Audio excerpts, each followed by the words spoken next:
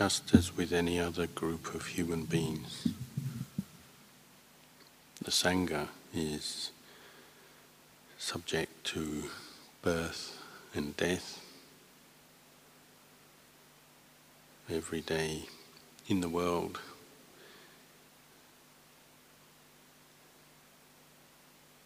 Sangha members, usually the older ones, not always, as somebody somewhere is dying or dies. But new members of the Sangha enter the Sangha every day as anagarikas, novices, bhikkhus.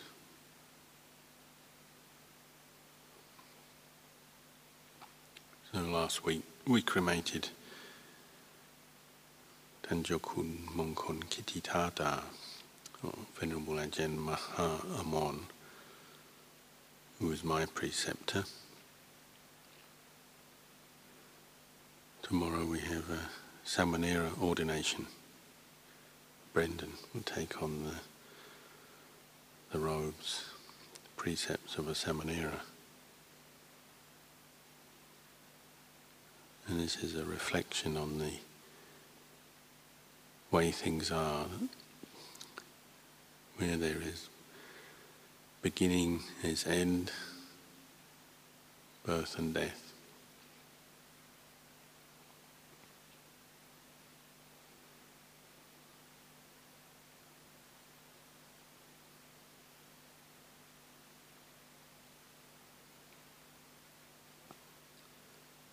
Venerable Ajahn Maha Mon is much remembered and loved as both an upajjhaya and an acharya, teacher,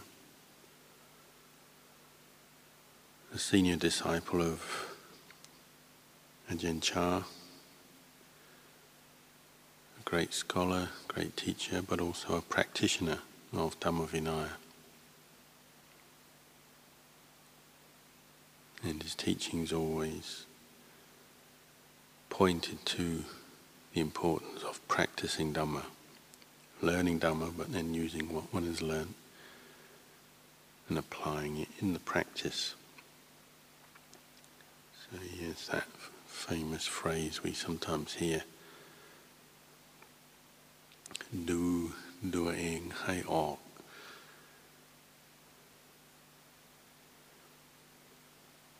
บอกตัวเองให้ได้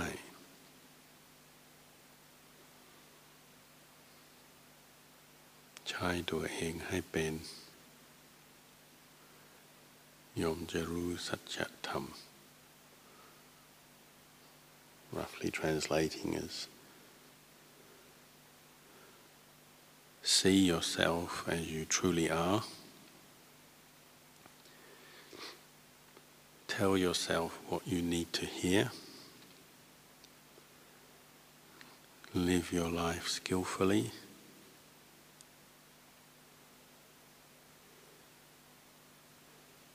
And you'll naturally come to see the truth.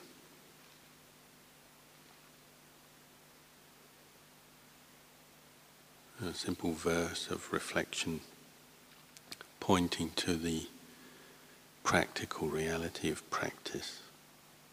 We're learning to see this body and mind as it truly is, as we truly are. Knowing ourselves, using the practice as a vehicle for that. But we also have to teach ourselves, tell ourselves what we need to hear. We have to direct ourselves skillfully in our actions, our speech, and our mind mentally cultivate it in the right direction. This is what will bring us to see truth.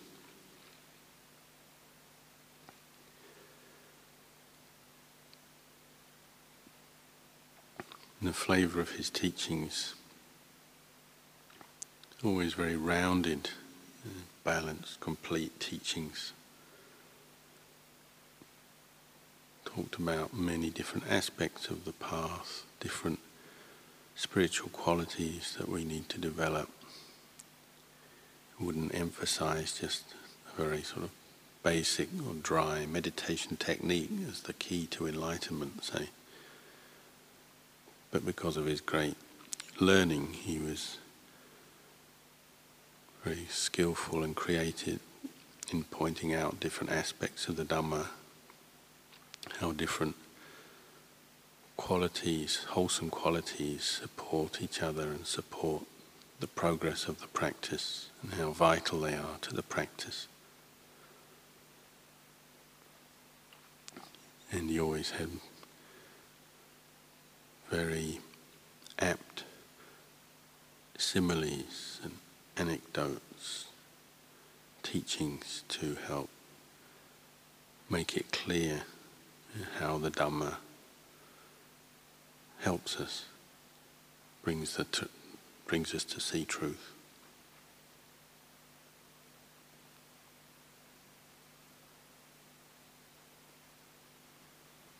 When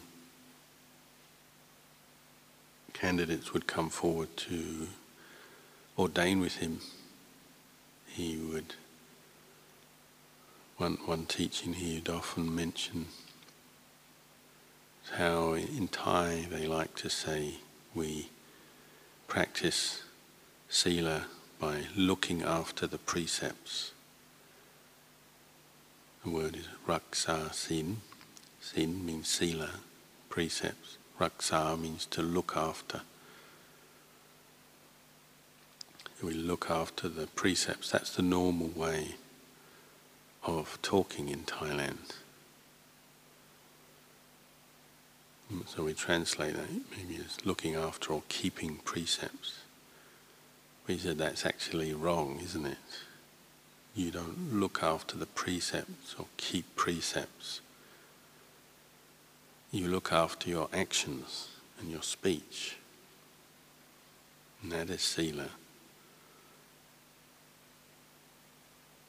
The precepts look after themselves. The precepts are just what they are. They're guidelines of practice, regulations, rules, training rules.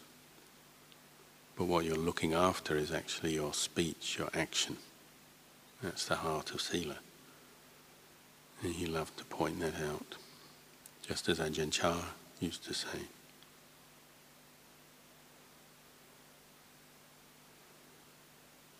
And he'd use many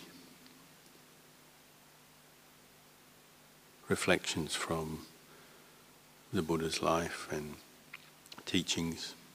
Often talked about the importance of all the spiritually nourishing qualities that are what we call wholesome dhammas, kusala dhammas, that we develop in the practice and support the practice.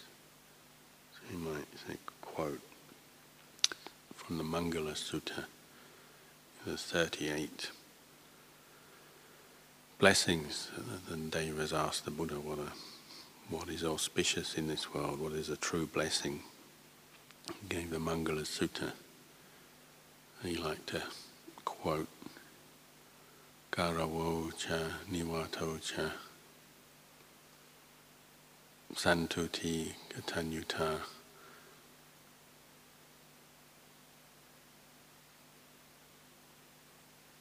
Kalina Dhammasawanang etangmang galamutamang. Difficult to say it when you're out of the chant.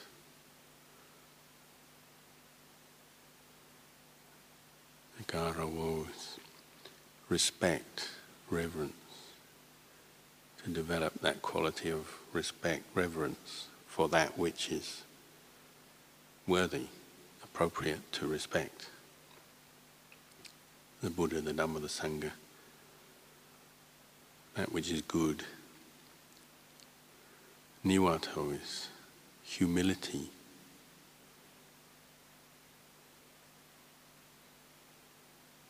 So, to develop the quality of humility if we're to progress in the Dhamma, we have to be able to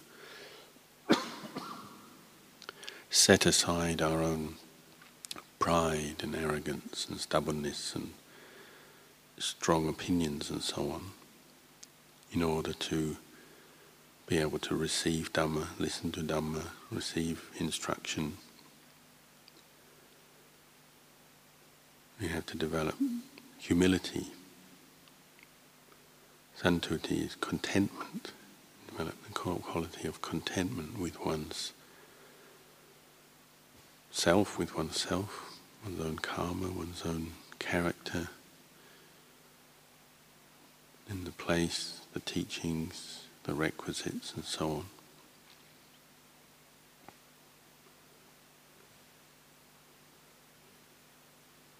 Halina Dhamma Sawanang, frequently and regularly hearing the Dhamma, the Buddha Dhamma, the teachings. These are all auspicious blessings, meaning qualities that support the progress of the mind towards enlightenment, things to be brought up, developed, cultivated, not neglected, not ignored. Ajahn Chah talked about these qualities as like practice is like driving a car. As to drive a car to go anywhere, you need a driver. And that driver, if you're going to go to that place you want to get to successfully, well, they have to know the right way to drive, how to drive that car safely and skillfully. You have to know the regulations of the highway, how to drive safely with other vehicles, to know the route, where to go, how to adjust according to the changing conditions along the route, and so on. You have a good driver, and these qualities like respect, humility, gratitude, and the making efforts to repay debt of gratitude to those who have helped us and to who we have a spiritual and Dharma relationship. These are all qualities that are skillful living. You live your life in a skillful way, and these are skillful qualities that allow you to live skillfully in society, whether it's the greater society of human beings or society of the monastery, meaning the group of sangha that you live with and the laity that support you. Even just skillfully living within oneself and bringing up wholesome dhammas that support wholesome, peaceful states of mind and wisdom.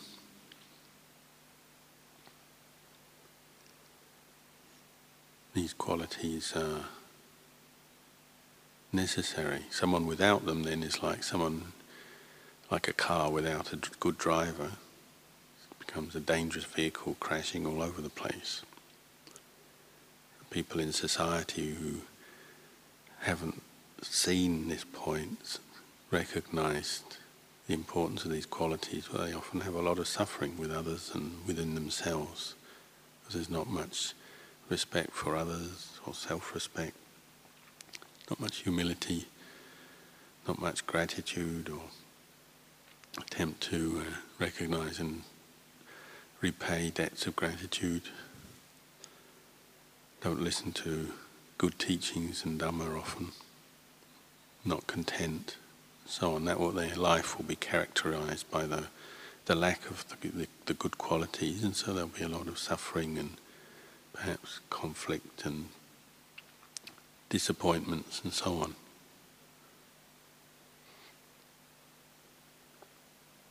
So he'd emphasize these kind of teachings just as much as the techniques of Kammatthana, the 40 meditation objects, or the levels of insight, stages of insight, which he would also teach as well, but he taught in a very rounded way, because the path is the Eightfold Path. It's a rounded, complete path. Many qualities one is developing and cultivating. And we sometimes overlook that, especially if we just practice Dhamma from the books or from our own opinions even. Whereas somebody, a sage like Ajahn Maha Mon, who's practiced and taught others over many years, he obviously came to the conclusion that all these different spiritual qualities are necessary in the path. So we talk about them a lot. Talk about making merit, but he'd qualify that term. In Thai it's tambun. We say punya. Punya means merit or meritorious action, skillful action. So I'd always say, making merit begins with dana, but for a monastic sangha member, dana doesn't just mean offering things. It means giving up, sacrifice, sacrificing attachment to the world, to the things of the world and the ways of the world, and giving up kilesa from the mind, giving up, giving away, but not giving away to somebody else. You don't give your anger to someone else, because that's what we used to do anyway. We get angry with people, or not giving away your greed to someone else by attaching to someone with lust or some form of greed and desire or ambition. Dana for a monastic, a monk or a novice or an anagarika, giving away from your mind, just giving away, finishing, ending, letting go of them, abandoning them. That's what making merit or dana for someone in the sangha means.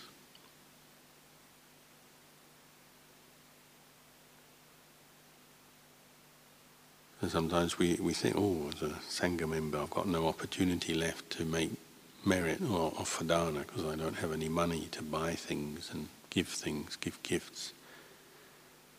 Well, this is a far more profound dana, the giving up and giving away of your greed, anger and delusion from your mind through the practice, cultivating the opposite, non-greed, non-anger, non-delusion.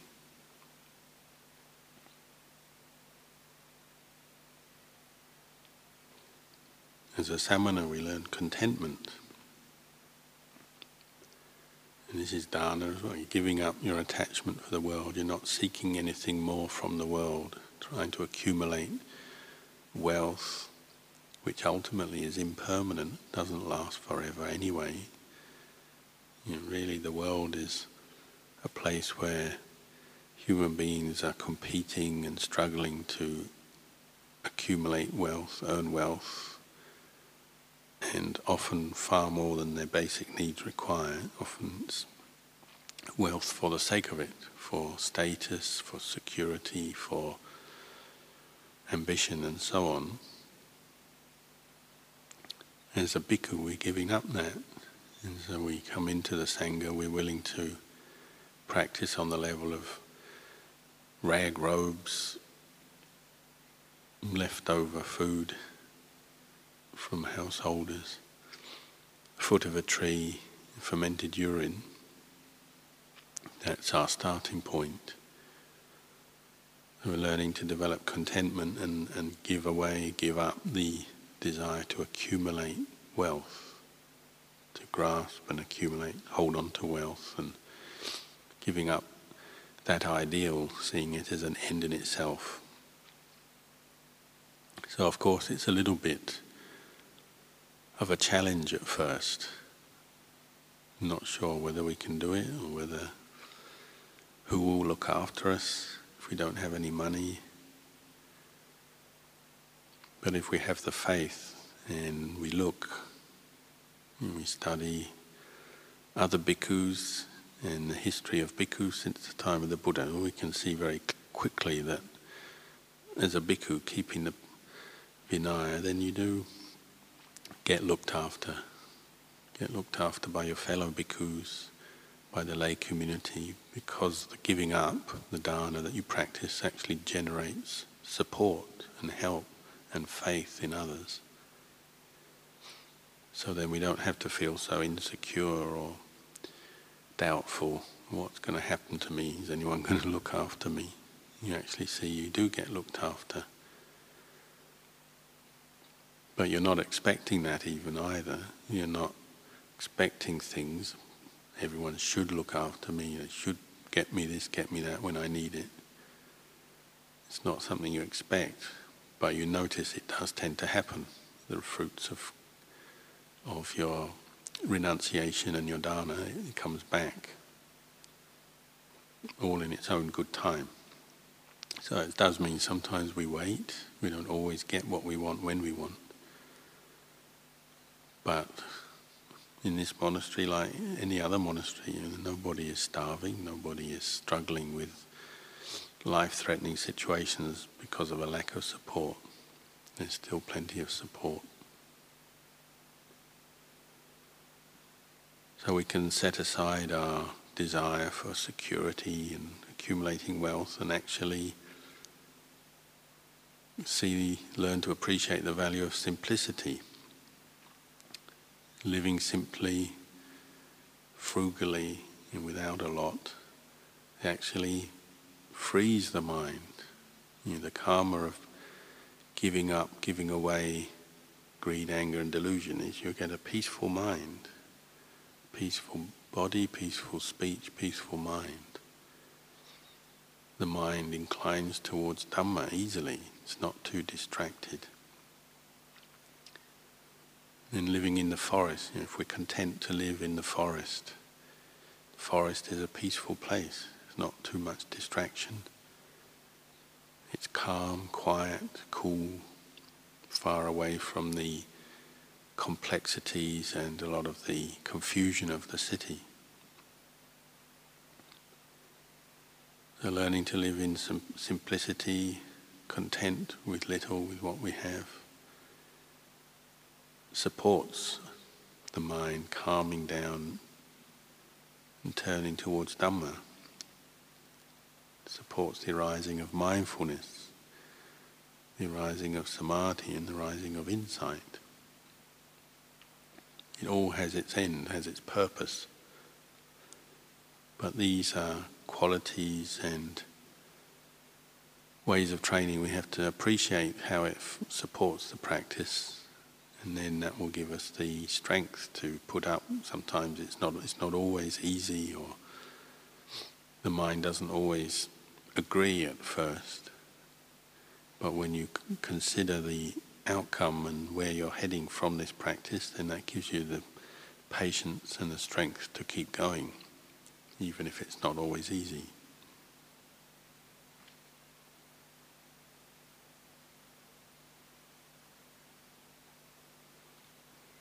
In essence, just as the forest is a peaceful place, as a samana, living in the monastery in the forest, we're developing peaceful behavior, peaceful actions, peaceful speech, and on the most refined level, then peaceful states of mind. That's not something you just grasp at, say the ideal of peace. It's something you practice, you cultivate. So this is why we have this monastic form. We have a way of training, practice, anagarika, samanera, bhikkhu. It's a way of cultivating peaceful body, speech and mind. And cultivating the qualities that produce that. These spiritual qualities, the contentment, the respect, gratitude, the mindfulness, the calm, the wisdom, the insight. And this is something you cultivate, but the result is peace. inner peace and outward peace. The more peace we experience inside, well then it's reflected outside in the way we talk to and interact with other people, the way we go around our business. We're not seeking a lot. When the mind becomes more peaceful in itself, it's more full, more content. So it's not seeking a lot outside from other people or other places, other things. It tends to be more satisfied with the Dhamma, that is, the mind is seeing and experiencing for itself. Obviously, as we practice, we have to get to know our own character. We say our nisaya, it's our character, our personality, which vary. Our karma is different for each person. We're the owners of our karma and we inherit our karma. So we do have different personalities, different backgrounds. So we have to get to see ourselves and know ourselves as we are. Then you can bring up particular parts of the practice to deal with particular attachments or kilesas we might get to see, get to know. We can't always compare with others. There's some sort of general comparisons you can make with other Sangha members. But in the end, you have to just get to know yourself, because we all have our different character and karma. Some people seem to learn some aspects of the practice quickly, seem to be able to wear their robes well and chant and sit straight in meditation for long periods and so on. Others don't, they take longer. Some people lose their temper easily. Some seem to be very calm and patient. Some people seem to be very ascetic and strict and able to cut off all kinds of cravings and desires for material things or food. Others seem to be struggling more and always caught up in trying to get more things than they have, and so on. Some people seem to be able to operate without much sleep or much food or rest. Others seem to need more rest, more sleep. We have to accept that our karma is different, so we can't always be looking at other people and expecting ourselves and them to be exactly the same. Can't always be expecting things to go as badly or as well for each member of the community. Some people, things seem to come together quickly. Maybe they have a good meditation, or they get something that we don't get. They travel somewhere and we're not traveling, or they get some gift that we don't get. Or, life is not always exactly even and democratic. Sometimes things don't always happen for everybody at the same time. But try to see the mind that is caught into kilesa or delusion that's making something out of that. Ajahn Maha Mon like to chuckle and talk about the forest chickens, how they eat. They move around as a group, but they eat. Get a bit of food, they found some food and they're eating it, but then they notice another chicken has their food, and so they drop their first bit of food and rush over to the other chicken and try and get in on the action over there. And they're not even satisfied with that. They see a third chicken got some food and they rush over there, and they're forever rushing around because they're always looking at other chickens and forgetting what they've got themselves and what they're doing themselves.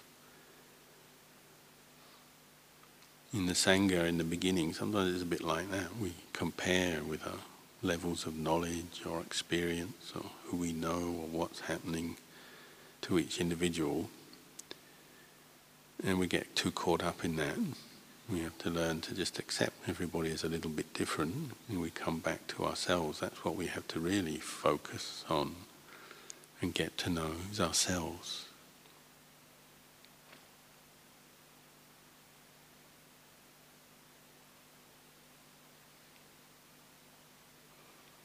We need to know what instructions are important for us.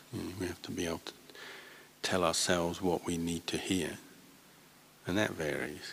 Some people need to be stirred up, pushed on. They say they're like boxes. If you stop pushing them, they just stop moving. Other people move all the time and they need to slow down a bit. Some people need to hear one set of instructions, be more kind and gentle on yourself, or be more kind and gentle on others. Other people need to be taught to be more restrained, or more secluded, or more this or more that. That's what you learn, and then you learn how to bring up these reflections, teach yourself, seeing what needs to be done, what needs to be adjusted or changed in one's behavior. Then you learn what message to give your own mind, your own heart, in the course of your practice. If you're one who likes to sleep a lot, well, you learn to say, oh, now is the time to get up.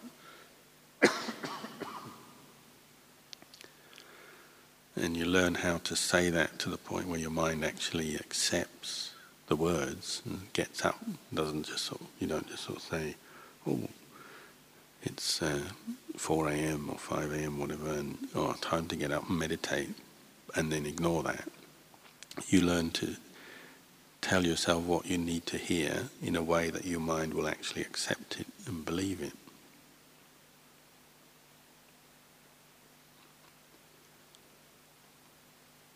So for all of us, the practice is the same in the sense we're all following the same path, getting to know ourselves, teaching ourselves, cultivating the path. But the details and the timings and the experiences we have will vary.